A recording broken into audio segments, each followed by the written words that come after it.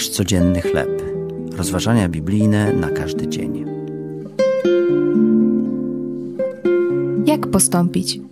Tekst autorstwa Cindy Hess-Kasper na podstawie listu do Rzymian, rozdział 7, wersety od 15 do 20.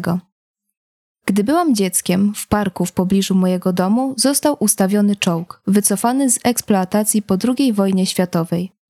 Widniał na nim napis z ostrzeżeniem, że wspinanie się na niego jest niebezpieczne.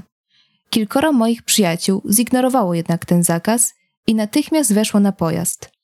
Niektórzy z nas wahali się, ale w końcu uczynili to samo.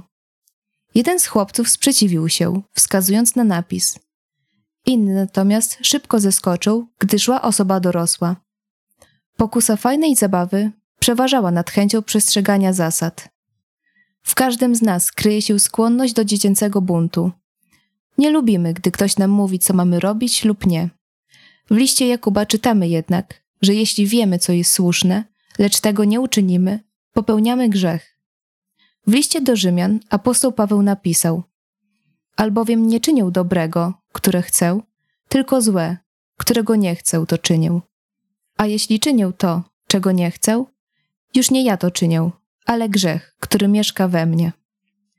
Jako ludzie wierzący w Jezusa możemy czuć się zakłopotani swoją walką z grzechem. Zbyt często jednak polegamy wyłącznie na własnej sile, by czynić to, co słuszne.